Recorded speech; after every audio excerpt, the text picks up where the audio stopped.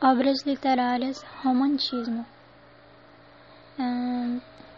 Primeiramente, o histórico, da literatura do Romantismo. Ela veio a partir da época da Revolução Francesa, que tinha a característica de liberdade, igualdade e fraternidade, influenciada pelo Iluminismo. Teve a ascensão da burguesia, chegada da família real, em 1808, capital Rio de Janeiro, e também era na época da independência do Brasil, em 1822, que era a época imperial. E quais são os valores dessa obra, Romantismo?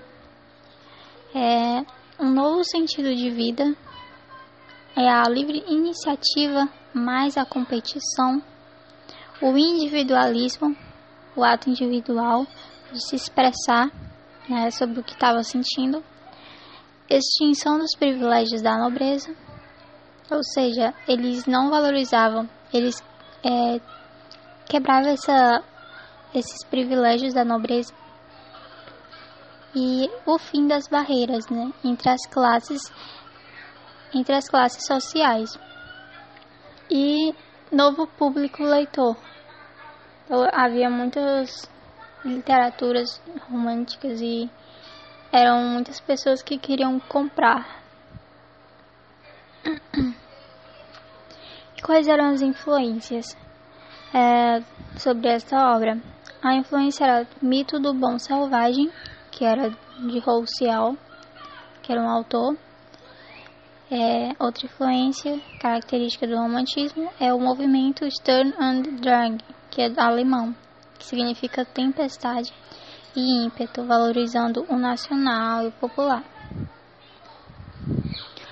E a outra influência são os sofrimentos do jovem Werther, que é de Goethe, externando a força de uma paixão.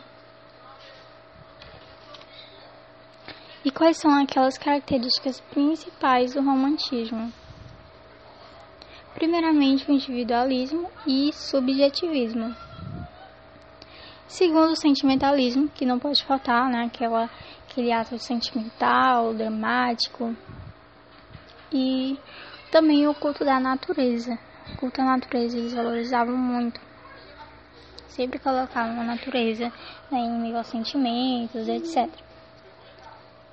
Formas de evasão, ou seja, sonho e fantasia, Eles faziam aquela poesia bem melancólica, mediando sonho com fantasia, aquela coisa para realmente meio atordoada, entre aspas, que eles sentiam e eles só escreviam tudo aquilo que estava trazendo o psicológico deles, com sentimento de sonho e fantasia.